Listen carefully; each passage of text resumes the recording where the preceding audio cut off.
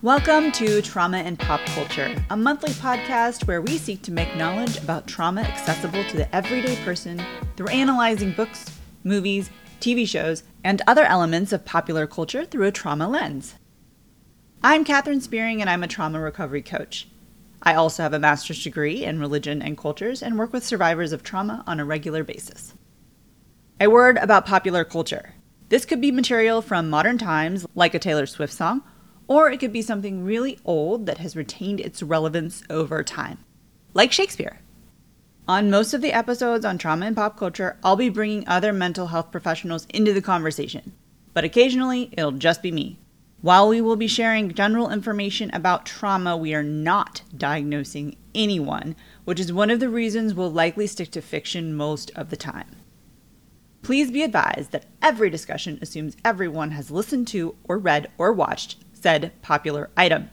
Expect spoilers around every corner. Occasionally, we'll record these episodes while drinking or eating, so you'll often hear us discuss our food and beverage choices. Just wanted to give you a heads up. If you have questions about trauma or a show or movie or anything you think would be great to analyze, send it to traumaandpopculture@gmail.com. As I mentioned, I am a trauma recovery coach who also works with clients one-on-one. If you're interested in working with me, you can visit my website, catherinespearing.com/coaching, for more information and use the contact form to reach out. While you're on my website, you can sign up for my monthly mailing list, where I'll send out more tidbits about trauma, what popular culture stories I have found helpful on my own trauma recovery journey, plus a few other things you might enjoy. While the tone of this podcast is mostly lighthearted and fun, we will be discussing trauma. There might be some elements that are activating, especially if you're a trauma survivor. So move slow, take care of yourself. If you find yourself overwhelmed, you can always take a break and come back later. On today's episode, we'll be discussing the super weird film called The Northman. I'll be with Heather Gargis, who is a trauma therapist based in St. Louis, Missouri. Okay, what the fuck just happened? What the fuck just happened? What the actual fuck? Oh, no. Okay. That was a fucking weird movie. So first of all... I think I need more wine. Get yourself more wine. Get yourself more wine. Okay. So... Trauma in the Northman. Oh my gosh, what? Okay, so how many movies did we see in this movie? We saw Oedipus Rex. Yep. Oedipus King. Yep. Oedipus King. We saw Lord of the Rings. Yep. Pirates of the Caribbean. Hamlet. Macbeth. Macbeth was totally in this too. Totally It was very Shakespearean. Yep. Or very like, I want to be Shakespeare, but didn't quite make it. Didn't quite make it. Sword of the Stone. Mm-hmm. Django Unchained. Yep. There was a little bit of that happening. Beauty and the Beast. Very little Beauty and the Beast happening.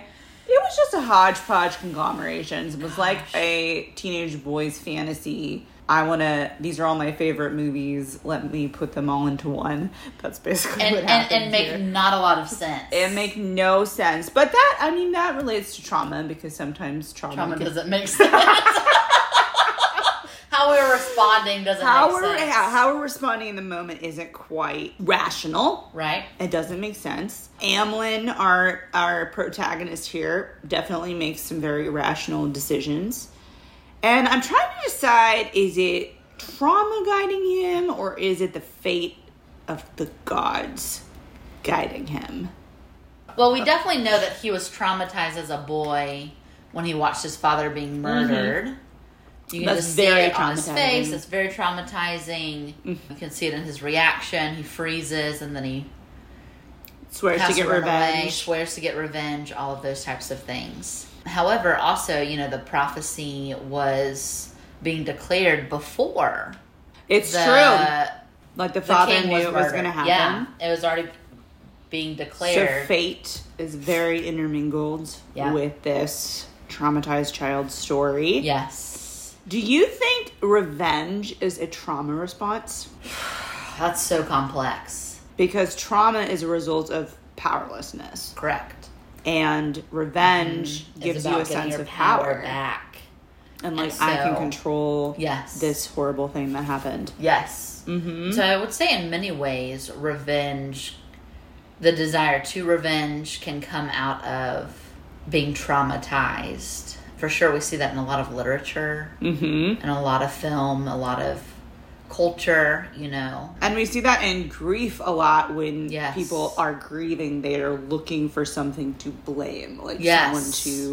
someone to be responsible for Correct. this thing that happened. Correct. And sometimes just having somebody responsible isn't enough. They want to take matters into their own hands because they feel like either the justice system is failing them, or there isn't, such a gray situation that they don't actually have the resources or going back to power, the power to feel like justice is being served. I mean, we see that in the Northmen, right? Like, they don't have a justice system. They don't have a justice system at all. And it really is, if we're looking at revenge through the lens of trauma, the fact that his entire life was a pursuit of revenge. It really was a pursuit of taking back agency and taking the story into his own hands and writing his own story. I mean, I'm stretching it a lot. but it does, right? Like, that moment in time when his father was killed defined the rest of his life. It is true. It's right? true. That armband at the very beginning of the movie looked painful. It was like cutting into his blood. Okay, so there were a lot of big people in this movie. Yes. Alexander Skarsgård is in it. Nicole Kidman is in it. Ethan Hawke is in it. Yep. I had much higher expectations for this film. Yeah. But Anna Taylor-Joy, right? She was fantastic. Also in it. She's a great actress. I don't know who the actor is that played the son of the uncle, but I would say he was probably the best actor in the whole film. Yeah. He had very good, subtle facial expressions. So, I also want to talk about my trauma from watching this film. Great. Let's do it. But I do think about, this time period. And what would they say? It was 895 AD? Ooh. Right? Ooh, yeah.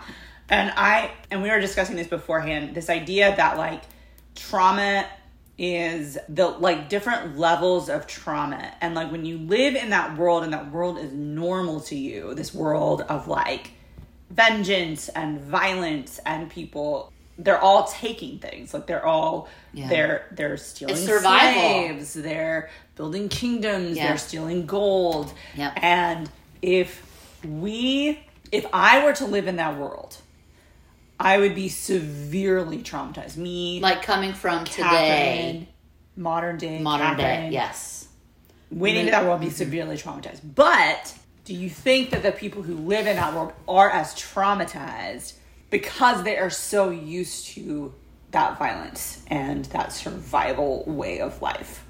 Is it taking the same toll on their body internally because they're used to it and it's just normalized?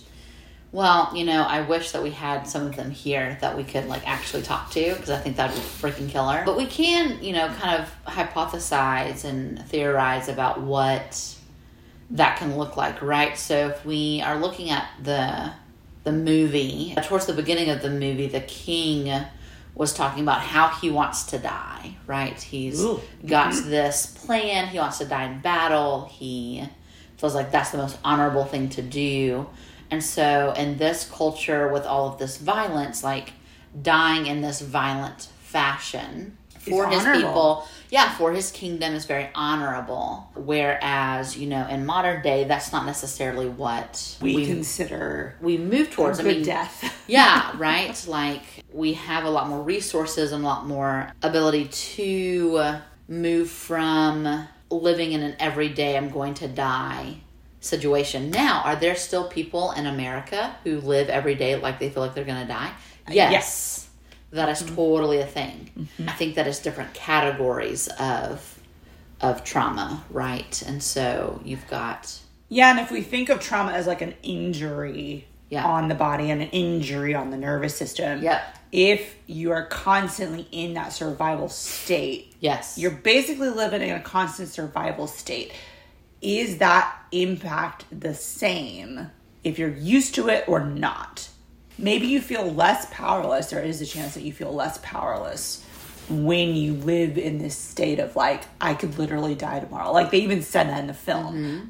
We don't know if we're going to live tomorrow. And so So living in that constant state of, I don't know if it, does it make, and like healing for trauma is presence, and living in the present moment and being able to be present and not be stuck in the past. Yeah. And so maybe because they have this very like present, today is the only day I have mentality, there is a chance the trauma is not as bad, the impact of the trauma. I mean, there's always, a chance of things being highly different. And I think that there are things that are highly different from that time period to today. Like you were saying earlier, like you're not used to all of that blood and guts and things that are like showing up in this film. It would be shocking. Yeah, it would be really tricky when that's not a part of your everyday culture. Now, if we look at like, prolonged trauma, I mean, we even notice it with this guy, with the main character, the son of the king who was murdered. Like, he could not get out of his trauma response. Right? It's like he continued to be and live and like survive in his trauma response of revenge.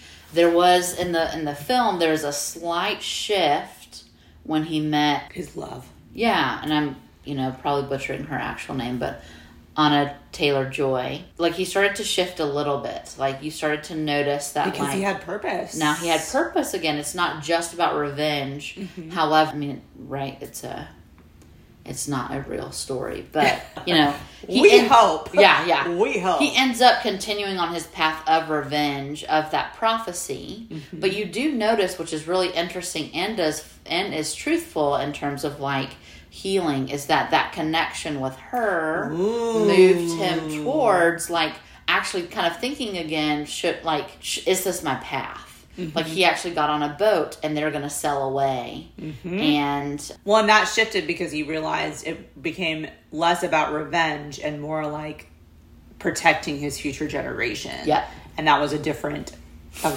pursuit. Yeah. Than the pursuit of vengeance. Yes. Still think it's a little messed up. Yes, very much so. Let's culturally appropriate to the context of the day. He realized he needed to protect his future family. Sure. So he had to go after it. That makes a lot of sense. But yeah, and then in those days, like, life expectancy, I mean, I don't even know what the life expectancy of that. I know in Napoleon's day, life expectancy was 50. So this is like pre-Napoleon days. Yeah. So way pre-Napoleon days. So who knows? Their life expectancy could have been 35. So trauma is a reason for that, for sure. Absolutely. And then also a lot of other factors like hygiene and war. War, killing, culture, like all of that, for sure. So trauma certainly plays a role in their life expectancy. Yes. Absolutely. And then if you think about the fact that the number one way that women died in that time period was childbirth. Yes. And the fact that part of that is what you have access to medically, but then childbearing is also a trauma.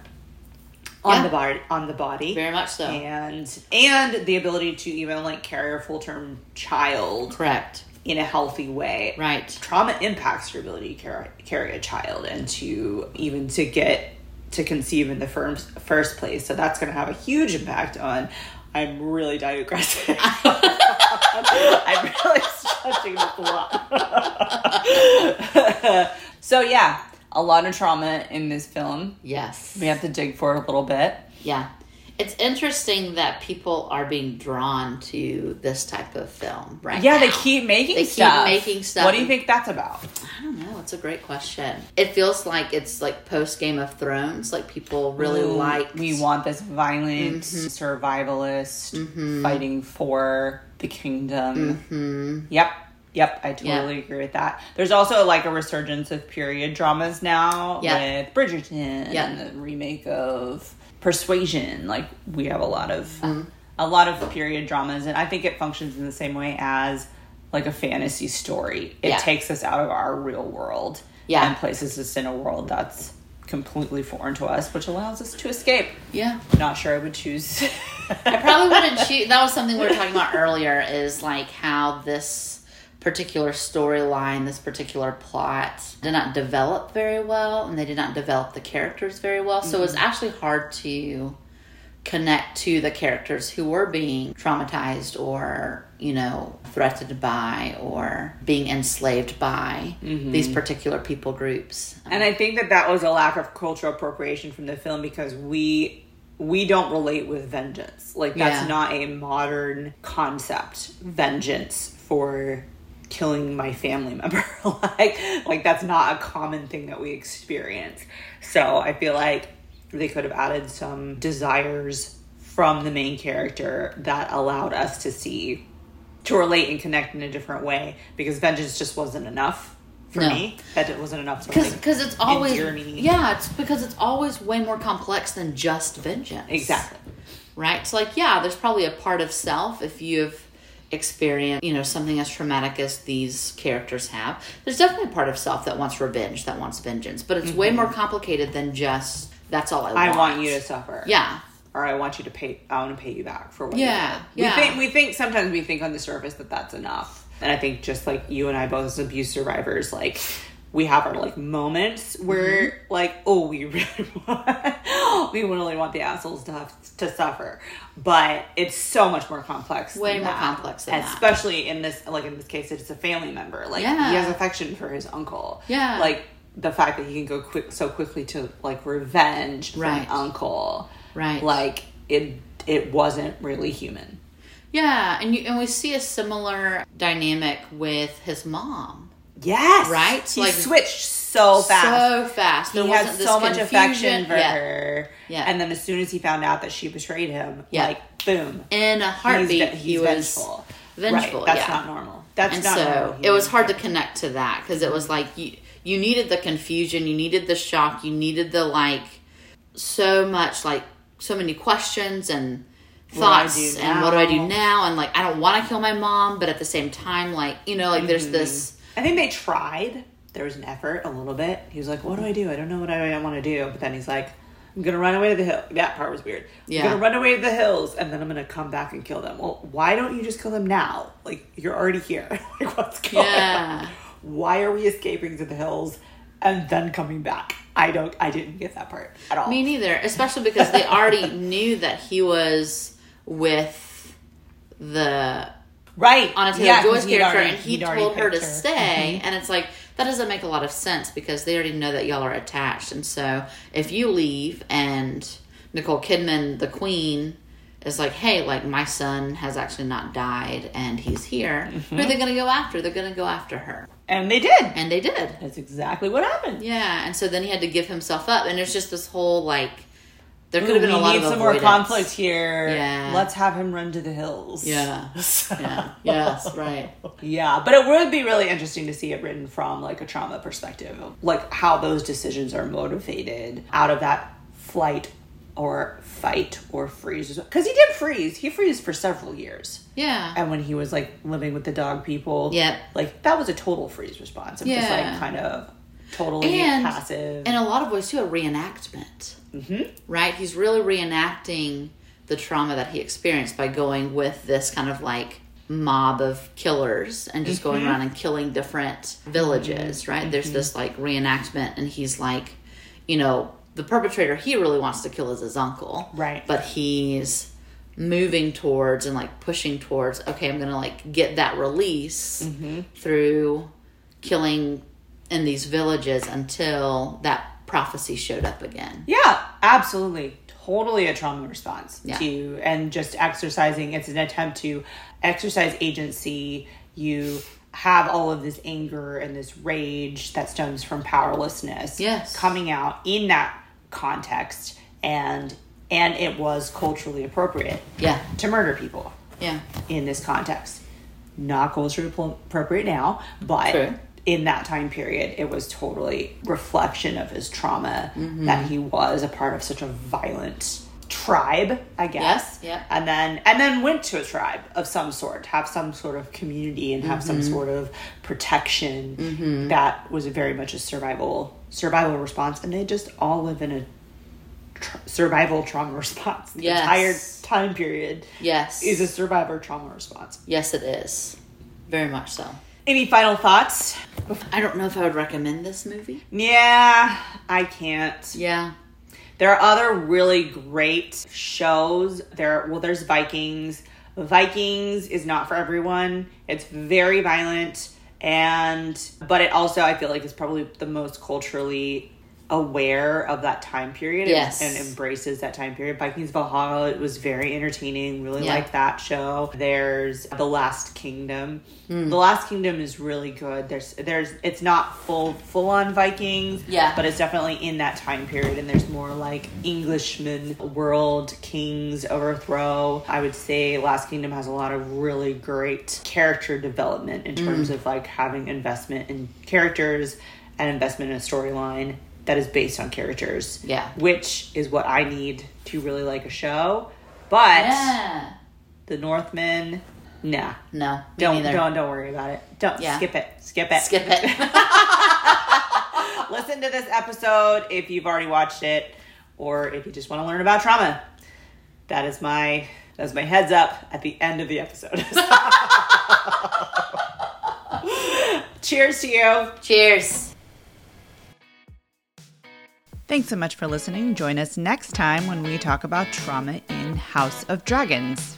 I wanted to talk about those three scenes of sexual abuse that we don't always see as sexual abuse, and how that trauma might show up for someone when they have experienced sexual abuse, but it's maybe not a violent rape, and they don't see it as a violation. That scene was difficult to watch. And from most women that I talked to, it was a pretty heartbreaking scene, which I think the very fact that watching that scene, anyone felt heartbroken or disgusted or a number of other emotional words that might come to mind, I think immediately I appreciated at least that. I appreciated that it wasn't a sensual scene.